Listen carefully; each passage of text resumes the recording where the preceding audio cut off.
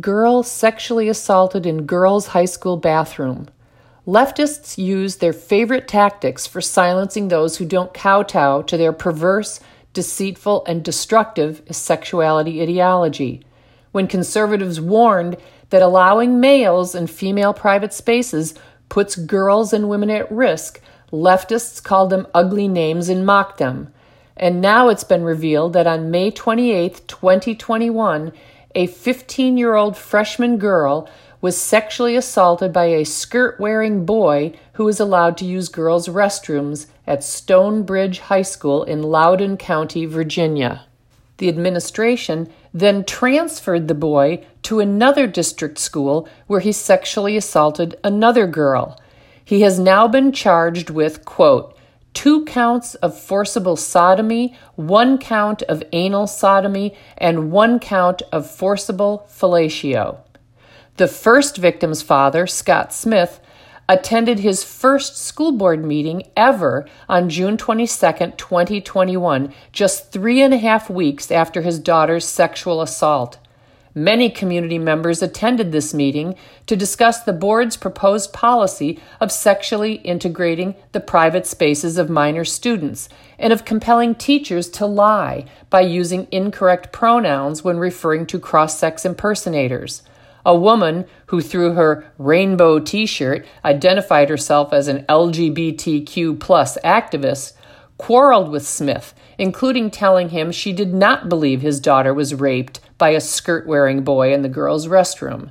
The police intervened, and Smith, like the Covington Catholic High School boys, was turned into a national villain by leftist activists who identify as journalists and no longer have the patience or integrity to investigate stories before mischaracterizing people.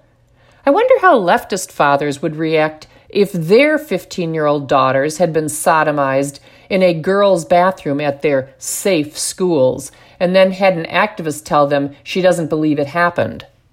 When conservatives and feminists who oppose men in women's private spaces express fear that the safety, not microaggressions that hurt feelings, but macro assaults that hurt bodies, of girls is jeopardized, leftists assert no female impersonator would ever assault a girl or woman. Apparently, trans-identifying persons are not only the picture of mental health, but the picture of moral perfection as well. When conservatives and feminists express concern that sexual predators may pretend to be gender dysphoric in order to access their prey more easily, soothsayer trans activists aver that no predator would ever do such a thing. Now that that thing has been done, expect leftists to dismiss these crimes as few and far between. Leftists justifiably decry the sexual abuse of minors in religious institutions and yet say virtually nothing about the sexual abuse of minors by both school employees and students in government-controlled schools. Instead, school administrations and teachers' unions protect teachers who prey on minor children. And now, school districts, state boards of education, state lawmakers, and the federal government collude to increase the risk of girls being sexually assaulted by implementing policies that sexually integrate restrooms and locker rooms. Now that rational parents have finally had enough of leftist usurpation of public schools for their own pernicious ideological purposes, Biden has sicked the big federal guns on them. Biden's audacious Attorney General, Merrick Garland, has issued a memorandum in which he declared, quote, I am directing the Federal Bureau of Investigation, working with each United States attorney to convene meetings with federal, state, local, tribal, and territorial leaders in each federal judicial district within 30 days of the issuance of this memorandum. These meetings will facilitate the discussion of strategies for addressing threats against school administrators, board members, teachers, and staff, and will open dedicated lines of communication for threat reporting, assessment, and response. End quote. Americans should disabuse themselves of the mistaken notion that Garland is taking aim only at threats of violence.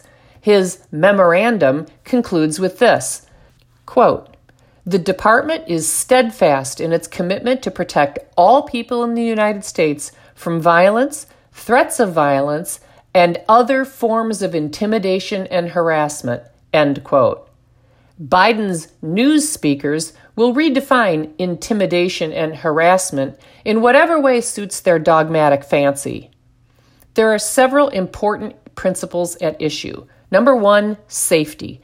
Children are not made safe by facilitating a delusion that often leads to lifelong drug dependency and surgery that can cause sterility, reduced libido, erectile dysfunction, inability to experience orgasm, deep vein thrombosis, pulmonary embolism, hyperkalemia, hypertension, type 2 diabetes, stroke, cardiovascular disease, weight gain, high triglycerides, osteoporosis, weight gain, polycythemia, dyslipidemia, vaginitis, urinary tract infections, pelvic pain, clitoral discomfort, sleep apnea, male pattern baldness, and an increased risk for anxiety, depression, and suicide. Number two, scientific reality. We now have cultural leaders, including lawmakers, physicians, and teachers, saying anti-science, nonsensical, deceitful things like men can menstruate, give birth, and chest feed, and some women have penises. Number three, identity and religious discrimination. We have school administrators, taxpayer-funded government employees, that is, commanding teachers and students to speak lies, coercing them under threat of punishment to participate in a destructive delusion that violates their conscience and, for many, their religious beliefs. There is no ethical or constitutional justification for subordinating some students' religious identity to the socially constructed gender identity of other students. There is no ethical or constitutional justification for discriminating based on religion, which is exactly what punishing Christian faculty, staff, or students for refusing to lie constitutes. And number four, sex-based rights. Women and men have a right to be free of the presence of persons of the opposite sex in private spaces where they undress, shower, or tend to bodily functions. That right exists because men and women are fundamentally different, and in some contexts, those differences matter. Feelings of modesty and the desire for privacy when undressed or engaged in bodily functions are natural and good and should be respected. All men and women are entitled to such privacy protections, but girls and women have an additional need for such protections. Girls and women are vulnerable to sexual assault from males, from both adolescent and adult males. Parents must fearlessly persevere in this battle for truth in the schools that our taxes subsidize. This is a stewardship issue. This is a citizenship issue. And this signals whether we love children or not, all children. Whether we have children in schools or not, this is a fight for the future of America. Leftists in control of schools are in the process of destroying America from within by indoctrinating the next generation of culture makers. They are destroying America by destroying the hearts, minds, and bodies of children.